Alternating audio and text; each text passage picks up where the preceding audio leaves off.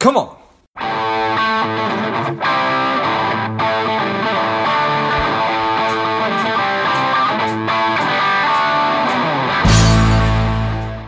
Welcome to Money Savage, a savage approach to personal finance. This is George Grumbacher, and the time is right. Welcome to today's guest, strong and powerful Buck Joffrey. Buck, are you ready to do this? I'm ready. Excellent. Let's do this. Buck started out as a surgeon with experience in brain surgery as well as cosmetic surgery. He's an entrepreneur, an author, a podcast host, cryptocurrency and blockchain advisor, as well as a real estate investor. I'm excited to have you on. Buck, tell us a little bit about your personal life, some more about your work, and why you do what you do. Well, yeah, I'm an entrepreneur. I'm a serial entrepreneur and investor who happens to be a doctor, but I don't practice anymore. I actually finished my training back in 2009 and really just kind of came out and was influenced a lot by Robert Kiyosaki off the bat, and really got into entrepreneurship, made some money, started investing in real estate, started looking at, different ways to deploy capital. And so the next thing you know, I'm a guy who started a few different businesses and then started to figure out how to manage that money. Because I've always been more kind of guy who wants to do it myself and learn how to invest it rather than just handing it over to somebody and, hoping for the best. Yeah, I appreciate that. How hard was it to walk away from medicine after, I have to imagine, an immense amount of time and work to complete all that training? Well, yeah. So I was 34 when I finished residency fellowship training, and I, practiced in earnest for about 6 years and then phased out over the course of a couple years. So to answer your question, not hard at all, because, there's a couple things that I think that medicine is in surgery. I'm a surgeon, and I enjoyed operating, but I think at any point, you kind of do something for a while and you have to decide whether you want to do that for the rest of your life or you're ready for the next chapter. In my case, it just so happened that, I spent from the age of, from college and med school and residency training, a couple decades in that time. So it was, I didn't really ever think about it as something I was walking away from, but rather that, now is as good a time as any to start doing other things that I want to do. So, I think that's an important point too, because I know a lot of miserable doctors, and right. I don't think I was miserable. I just was, I'm a guy who just likes to do different things and, start businesses and, think of ways to invest in things and that kind of thing. That was really what I was excited about. So, and when I walked away, understand that I still own, I still own the initial business that I started. It was a cosmetic surgery business. It's just that I'm not the surgeon anymore. And, so no, for me, it was just a matter of, well, I've done that. I liked operating, but I thought I'd miss it more, but I don't. Okay, fair enough. I appreciate that. So obviously somebody incredibly capable of hard work, learning, and then actually taking what you've learned and applying, which is obviously being a surgeon, and now teaching. How has that been? Yeah, I've always sort of been a teacher at heart, and part of that is because I always feel like in order for me to truly understand something well, if I can't explain it myself, I probably just don't understand it very well. Right. Yeah. So, and that applies literally to everything. I mean, I think, I can, the way I thought about surgical procedures when I was learning them, I always felt like when I actually figured out how to do something, I would wonder, well, why didn't somebody just tell me to do it this way? And I would have understood the first time. And so sometimes it's people are really good at things and they don't know how to explain things. And sometimes people just, really don't understand things, and that's why they can't explain things. Sure. And so So for me, there's great pleasure I derive from simplifying what appears to be the complex and saying, hey, it's really not that hard to understand, and it's really just this, and that. I mean, I have, as you mentioned, I've done everything from neurosurgery to cosmetic surgery and now real estate investing and all that. And I have not found anything where, to a certain degree, you can't break it down to a few steps and explain to somebody some of the general concepts, right? Yeah, I appreciate that. And as you were talking, it reminded me, I had the chance to read a lot of your book, The 7 Secrets of Eternal Wealth. And it opens with talking about what you call outdated paradigms. And I think that sort of plays into what we were talking about a minute ago with sometimes people just take things at face value. It's like, why are we doing things this way? Well, that's the way they've always been done. Right, exactly. And I think, and there's a good reason for that, though. I mean, because if you think about the way we learn in school, it is, I was talking about this with somebody the other day, is you get through this pattern, right? You know, you're in first grade, then you go to second grade, then you go third grade, and then suddenly you're out of high school. And for a lot of us, it was a no-brainer that you're going to go to college, and there's a curriculum there, and somebody's going to teach you something there. And all of a sudden you're done with college, and maybe you go to grad school, and then somebody tells you what you're supposed to learn there. And then finally you're done, and nobody's telling you what to do anymore. Well, I mean, right. if you have a boss, sure, but my point is that at one point we're so trained to just do what we're told to do and to stick with the status quo that the easiest thing to do when there's no formal curriculum around is to default to conventional wisdom, right? And conventional wisdom is what everybody else is doing, so it must be the right thing. And the problem with conventional financial wisdom is that conventional financial wisdom is also often, it's created primarily by special interests, namely the banks, Wall Street. And I think it reminds me of, I always talk about this big article that came out in New England Journal of Medicine, and exposing this thing back in the 50s with the sugar industry was funding Harvard Medical School research about how to basically keep out of the public's mind that sugar itself may have some significant negative impacts on cardiovascular health. And it reminds me a lot of that, because basically it's special interest funding information that ultimately leads to this food pyramid that we all had up in our classrooms as children. And it was conventional wisdom, but it was ultimately because of special interest. And now we know that food pyramid really wasn't, it was pretty much kind of upside down. So right.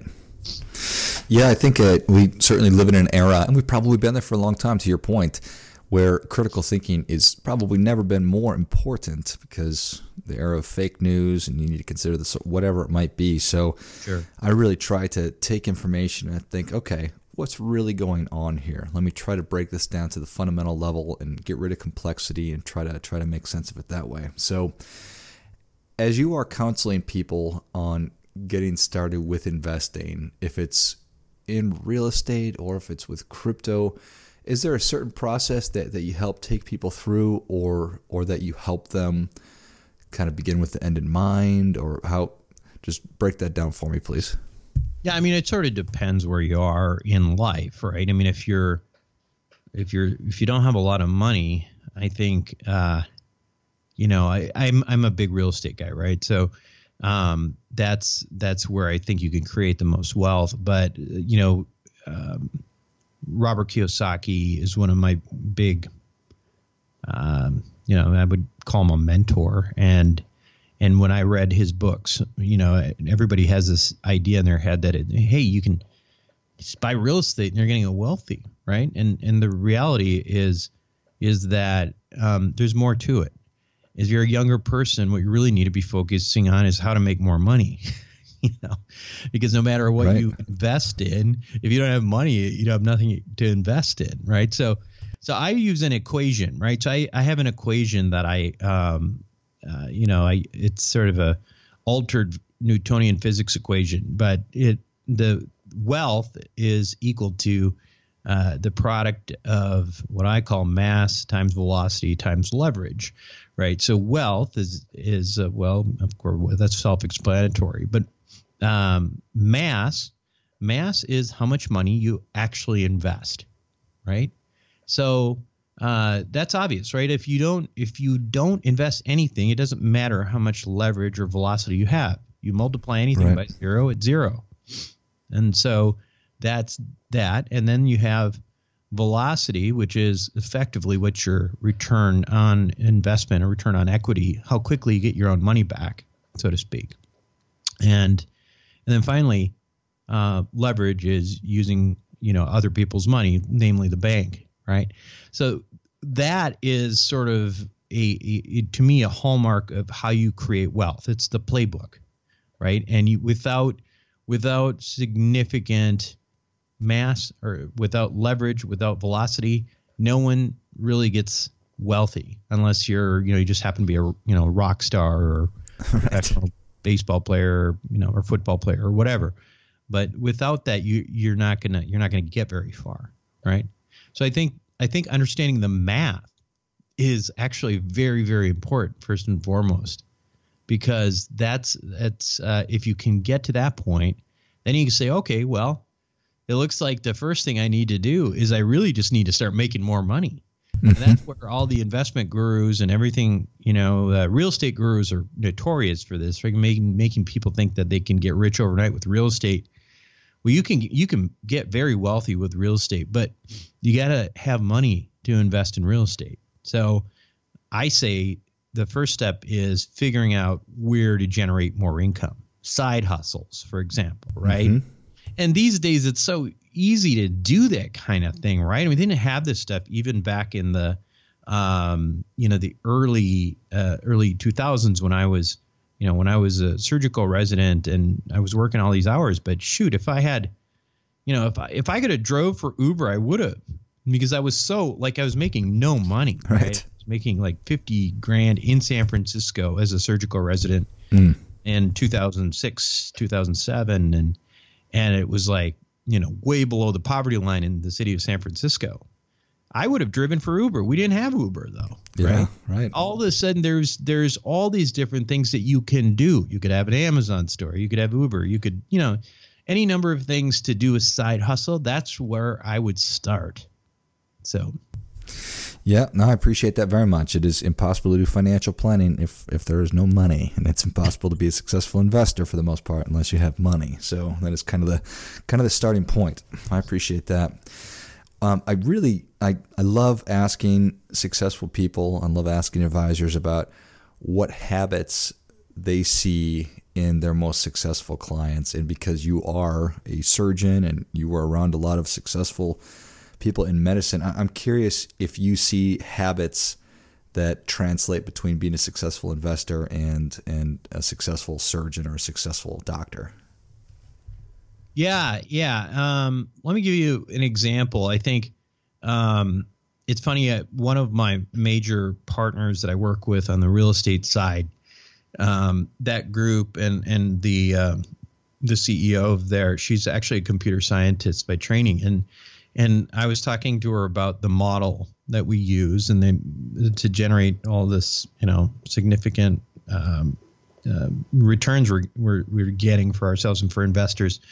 And really, the funny thing about it was that she's a computer scientist, right? So what we're really looking at when we're breaking down buildings and adding value to buildings, et cetera, is very scientific. And once you get sort of the formula, again, simplification. Once you do that and you do it over and over again and you do it really well, that's what you really need to focus on. So, and I say that because I remember, again, being as a surgeon, there was some procedures where I started doing them, and at first they seemed like, wow, this is a big different, a lot of different steps here, and it's so complex, et cetera. And people were teaching me that made it seem that way too. But I could usually say I could do A, B, C, D, E, F, G, and I'm done. And if I just do that quickly and accurately in the exact same way every single time, I will be successful. So once you find a formula that works, you stick with it. You stick with it and you keep doing it over and over again and you scale it. And that is something that I see, with the most successful people I know. Yeah, I think that makes all the sense in the world. It's just, a matter of figuring that out. So, and for you, that was just being able to learn from top advisors, like I think you mentioned Robert Kiyosaki, and now you talked about teaching people this formula that's helped you to be successful. So, if you would, let's talk a little bit about that. Yeah, I mean, you mean like the actual mathematical part of it, or whichever you think is most interesting. Yeah. No, I mean, I guess, listen, here's what I would say is that now you've got money, right? And we talked about, we've got this math equation, we have mass, and we figured out how we're going to make some extra money to invest. And now you've got, now you're going to look for things that have higher yield, and then you're going to figure out how to leverage them. I would just say a few things about this is that, one of the things that I think keeps people from really making much money is a fear of leverage, fear of debt. Okay. As Robert says, there's good debt and there's bad debt, right? If you use debt to buy a TV or a car, it's bad debt. You're going to pay it back. It's never going to pay you anything. But you can use debt for good purposes too. And that's, every major business in the world uses debt to create additional income, right? So I will go as far as to say that, in my opinion, that without debt, it is virtually impossible to become wealthy, because it requires that kind of additional other people's money to get to the next level. So for me, my own philosophy on investing is, I focus for this reason primarily in the real estate space. I'm not talking about flipping homes. I'm talking about, buying things, improving them, holding them, that kind of thing. It creates tremendous wealth over time. And the other thing, so for me, that makes up the majority of what I do. Now, if you're, where does the other stuff fit in, right? So where does, say, you mentioned cryptocurrency. Well, I do have this. So I have two podcasts, right? I have Wealth Formula Podcast, which is really for, your typical high-paid professional who's trying to figure out what to do outside of Wall Street because they don't want to just go through 2008 all over again and not know what hit them. Right. And then there's a cryptocurrency podcast I do, which is called Consensus Network. Now, what the heck where does cryptocurrency come into this? Well, cryptocurrency comes into this because, for me, a big impetus for my interest in this is the fact that I was in college, during the internet. In fact, my wife was at Stanford, when, like Sergey and those guys were doing their master's degree at Stanford. She was an undergrad there. I mean, they were like, they were going to San Francisco and going to .com millionaire parties with, like, there was people on her floor that were literally creating multi-million so funny .com companies. Of course, she didn't end up doing that kind of stuff, unfortunately for me. But what happened out of that is, and people look back and say, this is a .com, it's a .com bubble, and it blew up, and it was a terrible thing. But yeah, that's true. But guess what? Out of that company came 3 of the first $1 trillion market cap companies, namely Amazon, Apple, and Microsoft, right? So I think that if you look at the blockchain technology, blockchain and distributed ledger technology in general, I think we have a similar phenomena coming up. And it's sort of, I missed it the first time. I think this one's just as big. I really do. I know it's wildly fluctuating, and I know we're in a massive bear market, but I think if you look at the technology there, it is compelling. is extremely compelling. And it's hard for me to imagine that it's not going to become part of our everyday life over a course of time. So when you have that kind of idea and you have the feeling that I wish I had an exposure to that last time, it makes you think, well, okay, so maybe I don't put, all my money into it, but maybe I should have some exposure to it, right? I mean, you're literally seeing like Yale University's endowment. So Yale's their endowment is, they're the guy who manages their endowment is like a legend, and he is he's done an incredible job. And they actually went and started investing in blockchain. And of course, they're not dumping 20% of a portfolio in there. They're getting small amounts of exposure, 1%, 2%, 3%. Why is that? Well, because if this is as big as a lot of us think, that 2-3% in a portfolio can have a tremendous overall impact on a given portfolio. While at the same time, if for some reason things don't go the way that you think they're going to go, it won't have a huge downside, right? So it's a real binary type investment. I think it's what I would call an asymmetric bet, where the return profile is so high that if you put some money into it, that if you lost it, it wouldn't kill you. We call it on in my Wealth Formula show, of course, I'm talking to a lot of doctors and stuff. We call it sort of your BMW money, right? Okay. Don't buy your BMW this year. Buy some cryptocurrency, because either way, it's you're throwing your money away. It's not right?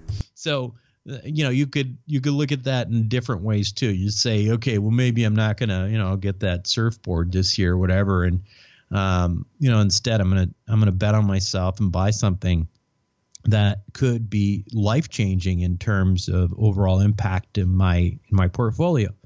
That's where I see that, right? That's where I see crypto. And I'm just excited about the space. For me, I do, despite all of my, my book is all about how to build wealth the way it's been built, for centuries. And it has nothing to do with this kind of speculation.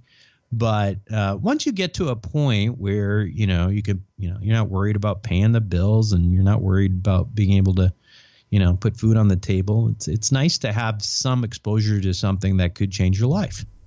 Yeah, I 100% agree. I think that your approach and the percentages that you mentioned definitely makes sense, and I can't imagine a world 5 years from now that this technology won't play a huge part in. So. Well, Buck, Savage Nation is ready for your difference-making tip. What do you have for them? Yeah, difference-making tip, huh? Yeah, I was trying to think about this when you mentioned that. I would just say that remember that there's a quote that I like, which is, well, I don't know if it's I think I made this one up. It's an original. But yeah, it's an original. But this one is, okay, so you learn from your mistakes, right? I mean, everybody talks about learning from your mistakes, especially, right, for your entrepreneurs out there and for your budding investors, et cetera. And this is true. No one can really learn anything unless you encounter a number of mistakes. And they can be costly. But the one thing I've learned over time is that they don't have to be your mistakes. So to the extent that you can potentially, learn from mentors, learn from masterminds, learn from other people, you should do it. Because at the end of the day, if you're going to go into the dark cave, it's always better to go in there with somebody who's been there before. I think that is great stuff. That definitely gets a come on. So, okay. Buck, thanks so much for coming on the show. Where can Savage Nation learn more about you? Yeah, so we got I got the two podcasts. The more I want to in real estate, hardcore sort of investor. If you've got some money, you want to learn how to invest it. Show is Wealth Formula podcast. You can find it all over the place, YouTube or Stitcher, iTunes, etc. Same thing goes for the podcast on cryptocurrency, and that one is called Consensus Network. And if you want a copy of an e-copy of that book, Seven Secrets of Eternal Wealth, you can also you can just text 44222 and put in wealth formula, one word, and you can get a copy of that PDF too.